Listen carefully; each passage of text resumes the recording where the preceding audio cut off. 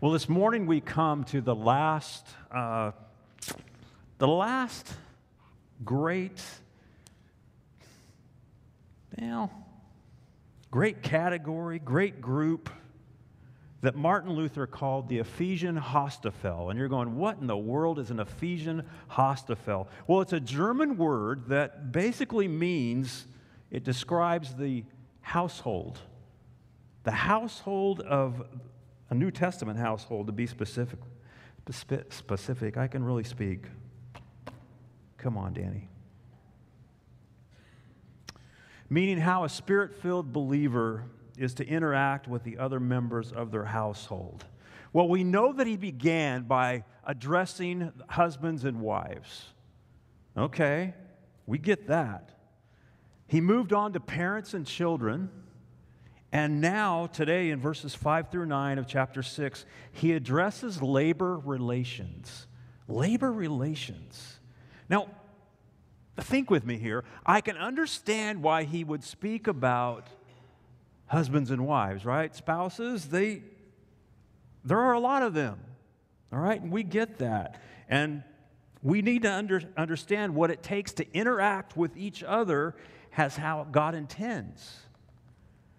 Well, most families, and I say most, but not all, have children in the home. So I can understand how we should need to interact with children and parents. All right, I get that. But this passage today speaks of bondservants and slaves and the relationship with their masters. Really? Okay, I understand that. And I'm going to explain that a little bit in the near future. But slaves and masters? Now, one thing I want us to understand, and we really have to understand this, whether they were called slaves or bondservants, as the ESV translates it, both terms point to the same thing: a person bound to serve their master. You can't sugarcoat this. Well, why this group? Why this group? Why does Paul address this group? It's been calculated that in the Roman Empire at the time, there were over 60 million slaves. 60 million. And before the turn of the first century, a kind of terrible idleness had befallen the Roman Empire. And in fact, specifically the citizens of Rome. They got lazy. They thought they were too uppity. They thought they were too big for their britches, more or less. And slaves did almost every bit of the work. Practically all the work were done by slaves. Now, things are now as they were then. By that I mean that there was a wide range of how slaves were treated and interacted with. Now, as you can understand by the labor relations, I'm going to get to the employee-employee relationship because that's what God's word, that's what we can take from this. But what we understand too, often there were bonds of loyalty with slaves and slave owners. But often there were not. Pliny writes to a friend that he is deeply affected because some of his well-loved slaves had died. He loved his people. He loved his men. He loved his women.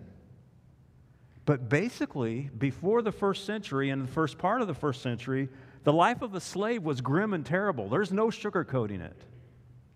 In law, they were not a person, but a thing.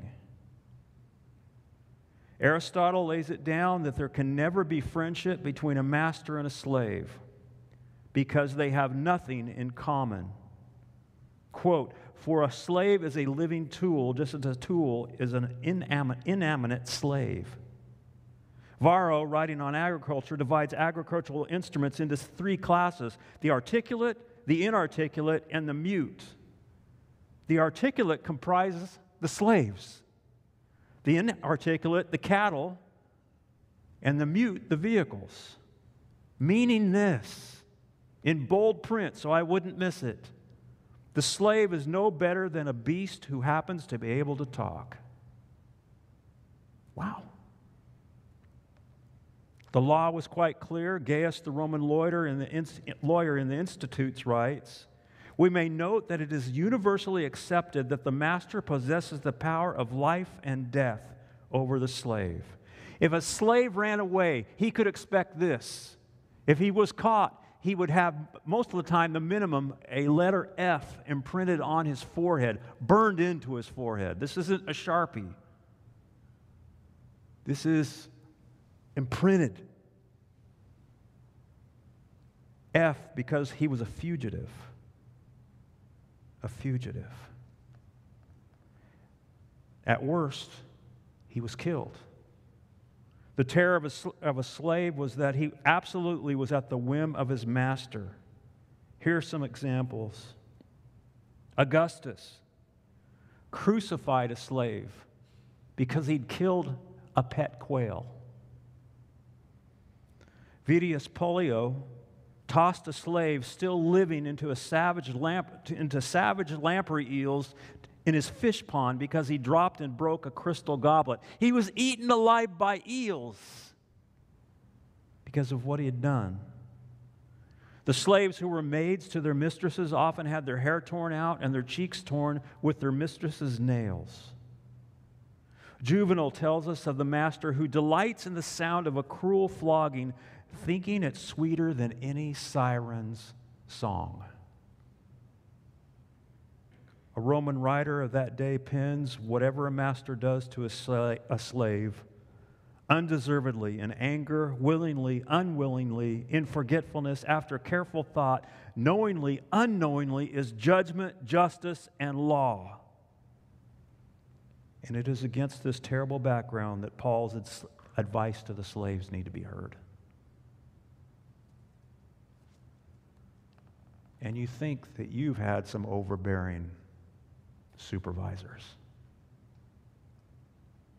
Well, you might be wondering, and I think deservedly so, why didn't any of the New Testament writers condemn slavery? It's a legitimate question, right?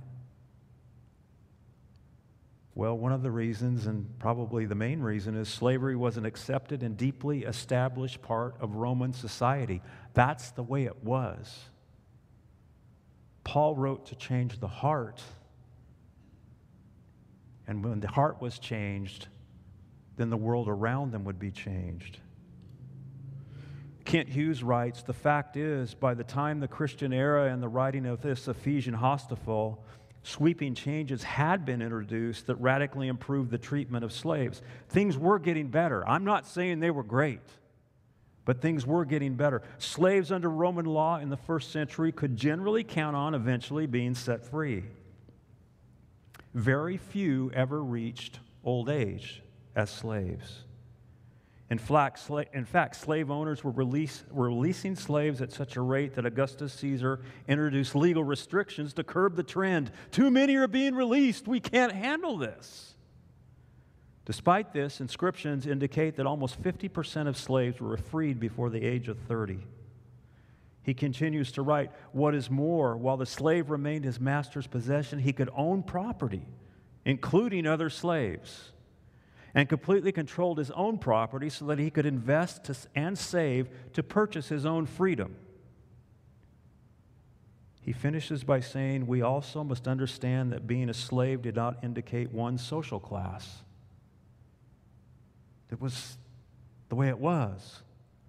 Slaves regularly were accorded the social status of their owners, regardless of outward appearance. It was usually impossible to distinguish a slave from a free person. A slave could be a custodian or he could be a CEO. He could be a salesman or she could be a maid. Many slaves lived separately from their owners. Finally, selling oneself into slavery was commonly used as a means of obtaining Roman citizenship and gaining an entrance into society.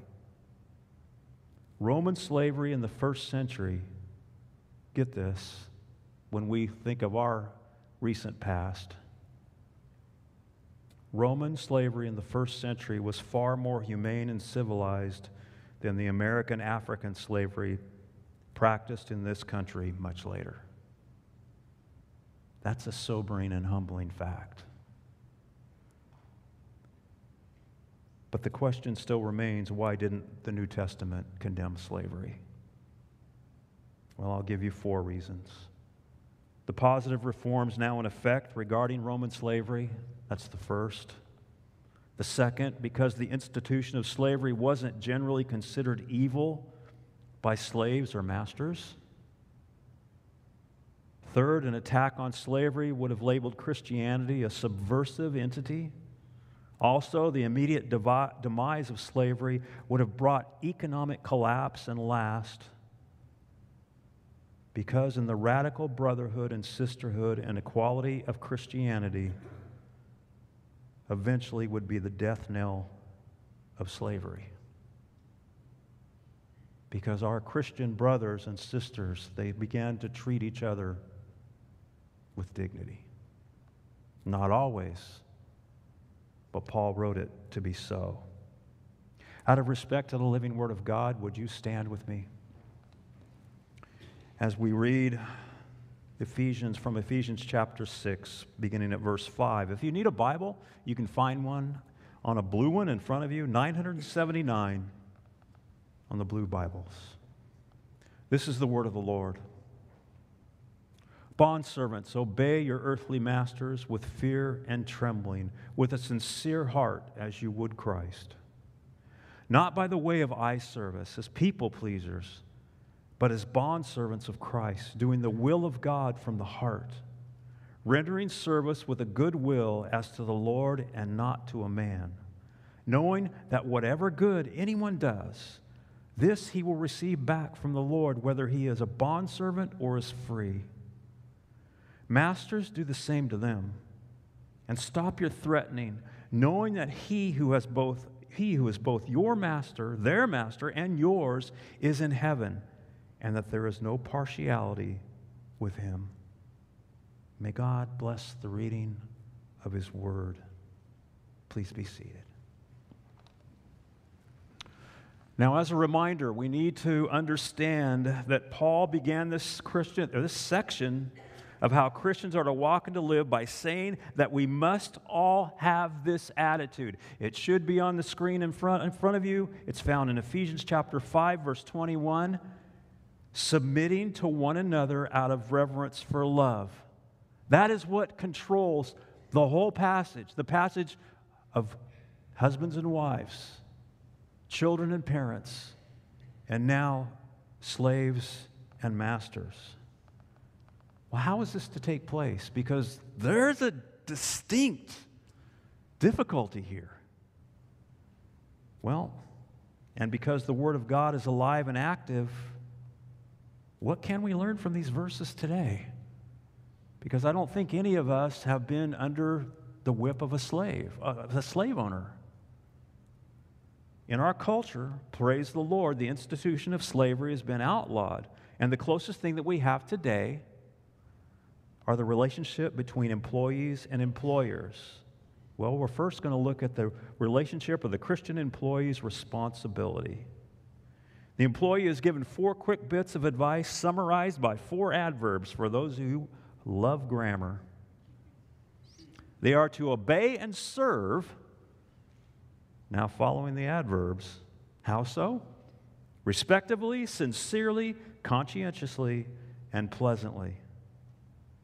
And if you're looking for an escape clause, there is none. There is none. In the parallel passage in Colossians, the apostle wrote in chapter 3, bondservants, obey in everything those who are your earthly masters. In everything.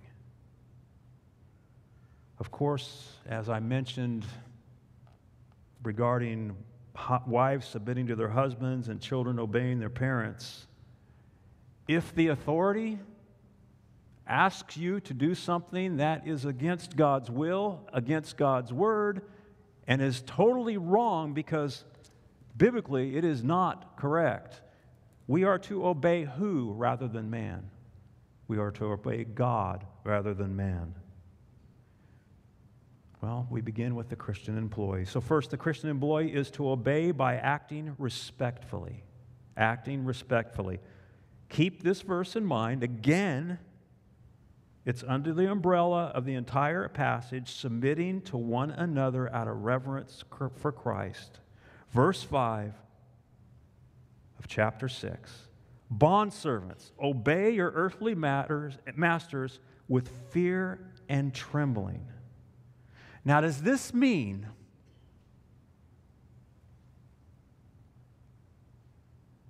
yes, sir? No, sir?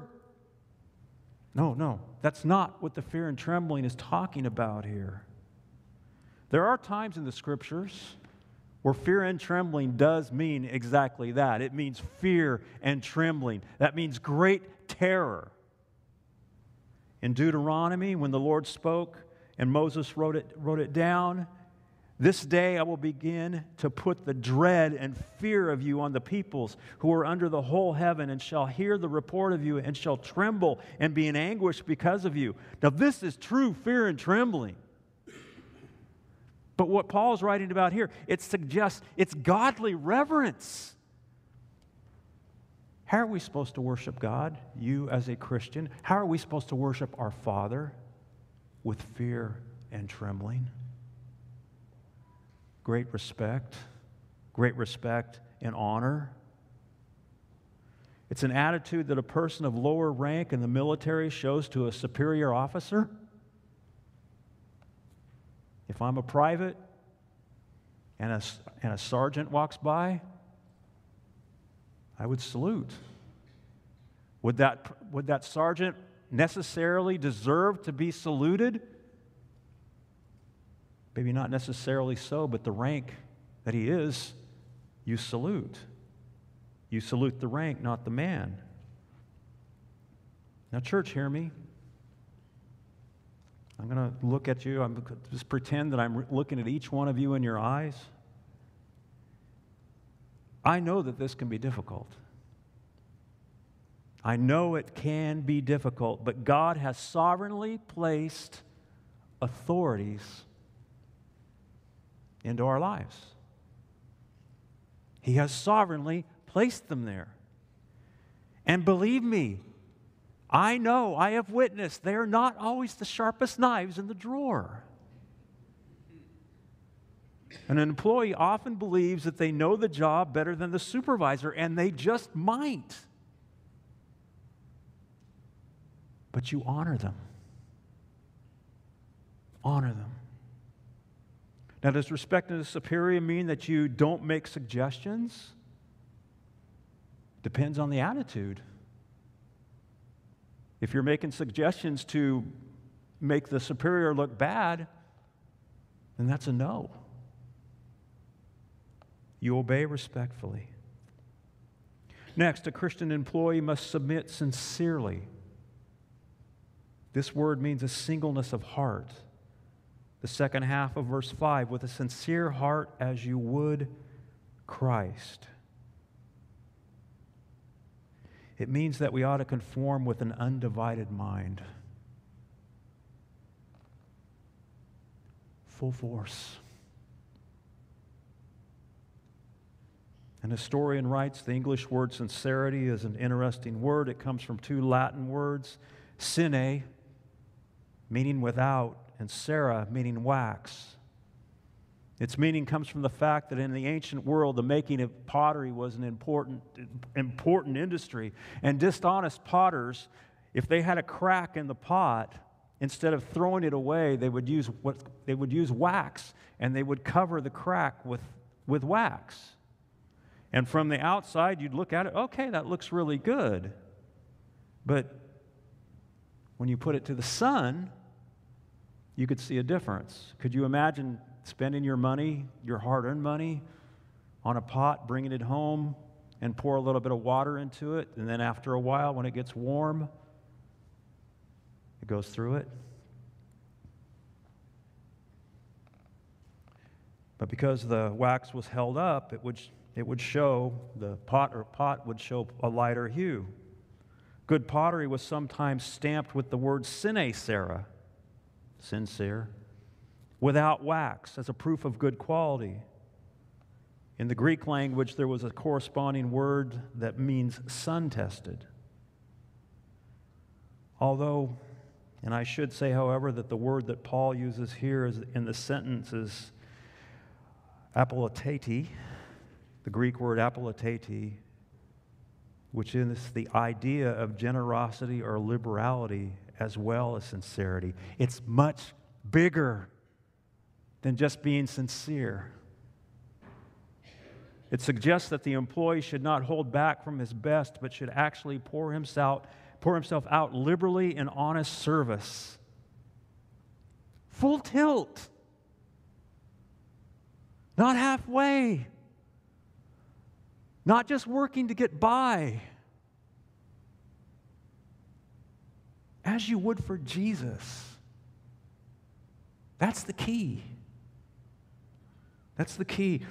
If you're focused on working for Christ, no matter who or how your boss treats you, you'll be able to persevere.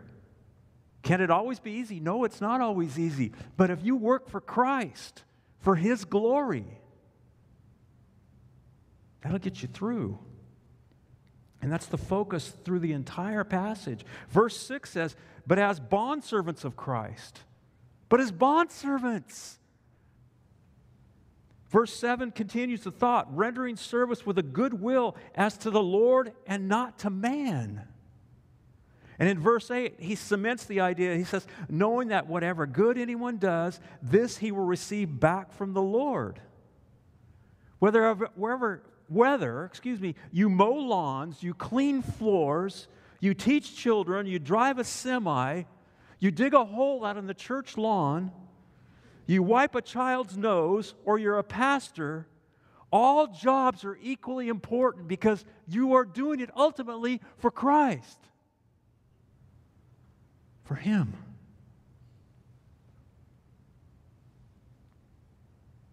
And that's because that's where God has you at that time. You do your work as to the Lord for His glory. You're not just doing your job to earn a living, which is important. But serving the Lord. A well-traveled parable tells of 3 workmen building a cathedral.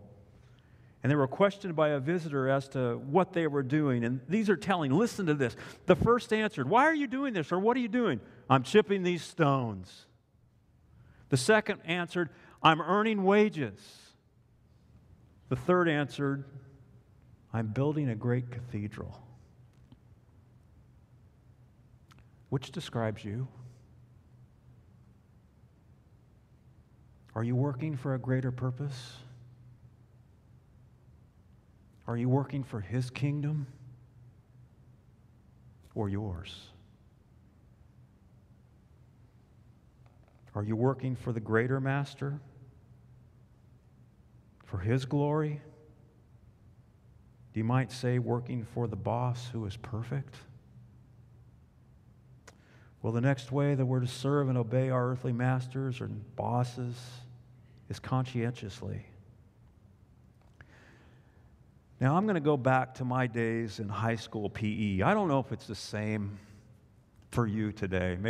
I'm sure most of you have experienced this. I don't know if these newfangled high schools, whether they even have PE anymore, but back in my day, you'd go and you'd have your PE instructor. You'd have to dress out for PE, and you'd get all dressed, and you'd walk out. You'd run out. You'd run out to the field, and you would start with your calisthenics. You'd first do your jumping jacks, and then you'd get to the push-ups. And the PE instructor, he would say, up, down, up, down.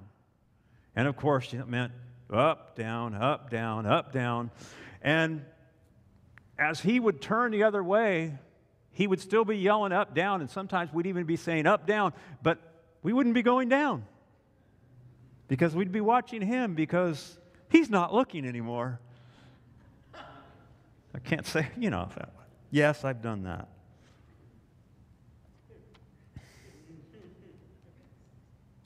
Verse 6. Obey not by the way of eye service, as people pleasers, but as bondservants of Christ, doing the will of God from the heart. Now, when we think of high school PE, that really doesn't matter that much, does it? But have we seen employees do the same? Full tilt. I'm on it, sir. Yes, give me that extra stuff. I want to get it done.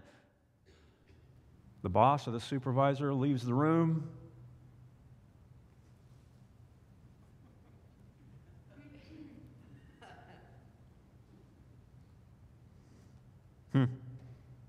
Playtime begins. If you're not under the careful, watchful eyes, the working ceases. There isn't any enthusiasm, there's no dedication, there's no heart. Jesus told a parable that seems to describe just this. I would ask you to turn to Matthew chapter 25 in your Bibles if you have it. Matthew chapter 25. Again, there are blue Bibles in front of you if you'd like to follow along. Page number 830 in the blue Bibles. It's called the parable of the talents. Jesus said, "For it will be like a man going on a journey who called his servants and entrusted to them his property. To one he gave 5 talents, to another 2, to another 1, to each according to his ability. Then he went away. He who had received the 5 talents went at once and traded with them, and he made 5 talents more. So also he who had the 2 talents made 2 talents more. But he who had received 1 talent and went and dug in the ground and hid his master's money. Now after a long time the master of these servants came and settled accounts with them. And he who had received the 5 talents came forward, bringing 5 talents more.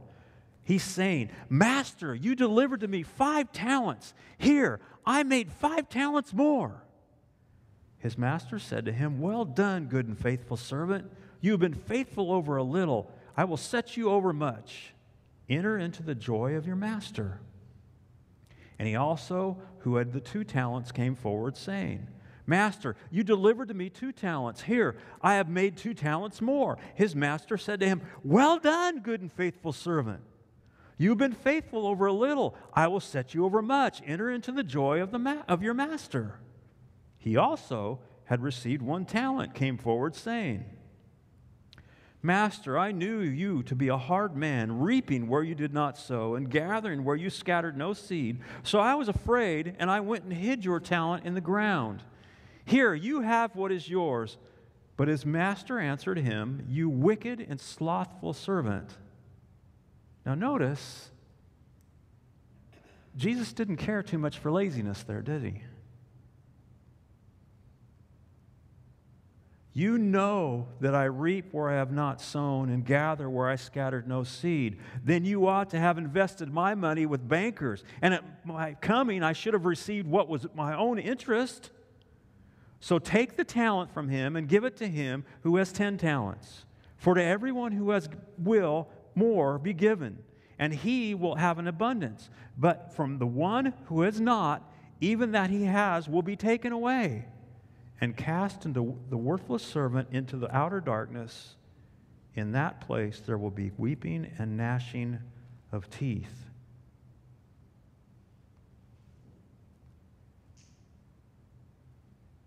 God expects more from his children. Even if you're working a job that seems to be getting nowhere and seems irrelevant, work it well. Do your best. Because you're a child of your heavenly master. You're a child of the King. You have a heavenly Father who watches over you, who gives you ability to do these things, to be able to work. And hear me? It's known as being a person of integrity. What's integrity? That you do the same when no one's watching. And hear me? None of you are slaves today. The only slave or the only master we serve as a slave is our God. No one says that you can't go elsewhere, but we're called to do our best. And men, this especially means you. You are charged by the Lord to provide for your families. He who does not provide for his family is worse than an unbeliever, the Scripture says. Men, work hard if you can. If you're unable to, pray hard. Support those who help you. Work hard and always work respectively, sincerely, and conscientiously. Finally, slaves, employees are called to accomplish their work pleasantly. We're to go about our tasks cheerfully and pleasantly. Paul writes beginning in verse 7, he says, rendering service with a good will as to the Lord and not to man. Have you ever met a Christian who looks and acts like they've been on a diet of lemons?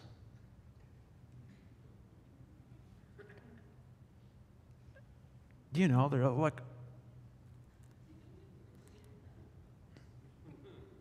they're called sourpusses. You know, I read this week there are those who bring unpleasantness to everything, even driving. And as the little boy innocently said to his mother, "Mommy, why do all the idiots come out when Daddy drives?" Yeah, you got it, huh? Ouch. Verse 8, knowing that whatever good anyone does, he will receive back from the Lord, whether he is a bondservant or is free. That is a promise that we need to keep front and center whenever we walk out the door. Reward. Reward. Stories told of an elderly missionary couple who were returning home on a ship after many years of sacrificial service in Africa. And on the same ship was Theodore Roosevelt, who had just come from Africa from a highly successful hunting trip. He was a huge, big game hunter. And as the ship docked in New York, thousands of well-wishers and the press, they came out to meet Teddy Roosevelt and to congratulate him on his great success on the hunt. But not a single person was there to welcome back the missionaries. And as the couple rode to the hotel that they were going to stay at for that night in a taxi, the man complained to his wife. He said, and I quote, "It just doesn't seem right. We gave 40 years of our lives to Jesus Christ to win souls in Africa, and nobody knows or cares when we return. Yet the president goes over there for a few weeks to kill some animals, and the whole world takes notice." But as they prayed together that night before going to bed, the Lord seemed to impress upon them, "Do you know why you haven't received a reward yet, my children? It's because you're not home yet."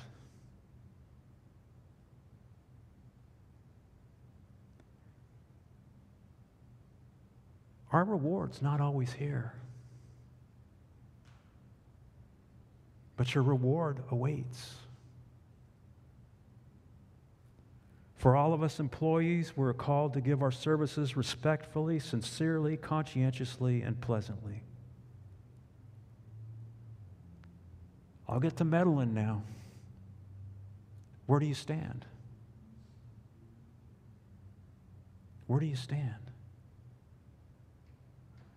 Well, after speaking to slaves in our era, employees, Paul now speaks to those who are in charge. In the first century, it would have been masters. In the 21st century, we finish with the Christian employer's responsibility. And Paul begins with what I like to call the managerial golden rule.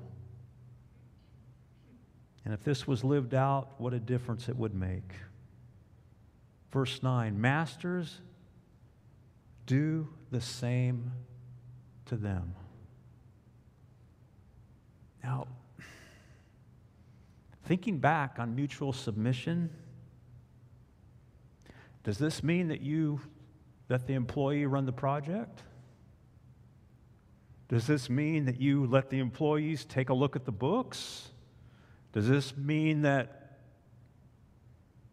you give up everything to the employees? Certainly not. But what it does mean, you must treat your employees the way that you want to be treated. How do you want to be treated? Do you want respect? Give respect. Do you want sincerity? Be sincere. Do you desire conscientiousness? Do the same. If you desire a pleasant workplace, don't be that guy that eats lemons. Be pleasant. Do you want your employees to care about the product? Care about them.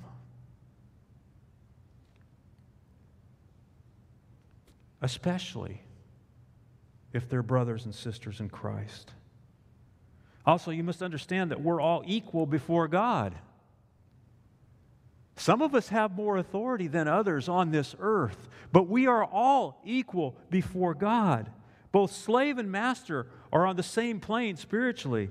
He continues, and stop your threatening, knowing that he who is both their master and yours is in heaven, and that there is no partiality with him. Now, there's no doubt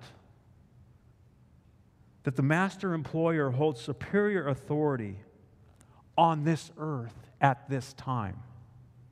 There is a time limit. It has been set. But there will come a time in the very near future where there will be a dramatic equity. Everyone will be the same before the bema seat of Christ if you are a believer. Every single one of us will go before God, and He will ask you, what have you done? Will your works stand? Will they be burned up? This is not the judgment of life and death, but this is the believer's judgment. And all will be judged fairly, justly, and without partiality. What difference should living and walking in the Spirit make for an employer? I know I have some in this room. And I respect the men and women who are bosses in this room. I've seen nothing but respect given to their employees. But what does God expect? Bullying should never take place. Never threaten an employee with their lives to make sure that they do the job the way that you think it needs to be done. Don't threaten. But yet you need to tell them. Bullying should never take place. That doesn't mean that an employee isn't held to a fair standard. Each employee should be held to a standard. They need to know where they stand. And it doesn't mean that you don't make a tough decision to let an employee go. If they're not doing the job, if they've been warned, then that time has come. But know this, you will be judged. You will be judged. Prayerfully treat your employees fairly. Show interest in your employee's family. Pay for that quinceanera. Make sure they're provided for. Make sure that they're taken care of and that their futures are looked after. Be a boss like Jesus. And I'll finish this morning with the words of R.C. Sproul. He writes this: sometimes we think that if Jesus were the boss of a work project, he would be so kind, gentle, and gracious, and that he wouldn't expect any work. But just a cursory glance at the New Testament, where Jesus is constantly urging his people to be productive and diligent in their labor, would show Jesus to be a demanding superintendent. Hear that. He expects work. He expects hard work, but he expects fairness. He would expect those who were under his authority to give honest effort and a full day's work. Yet at the same time, there would be no partiality, no injustice, no petty criticisms, and no demeaning attacks on the people's dignity. He is the perfect master who treats all those under his authority with love, tenderness, gentleness, justice, and righteousness. He is the model for anyone who is in a position of authority. Church, whether you are an employee or an employer, you are called to live under the power of the Holy Spirit. And you are under his authority. Again, there are no escape clauses. And when we do this, it will bring grace to the lost world around us.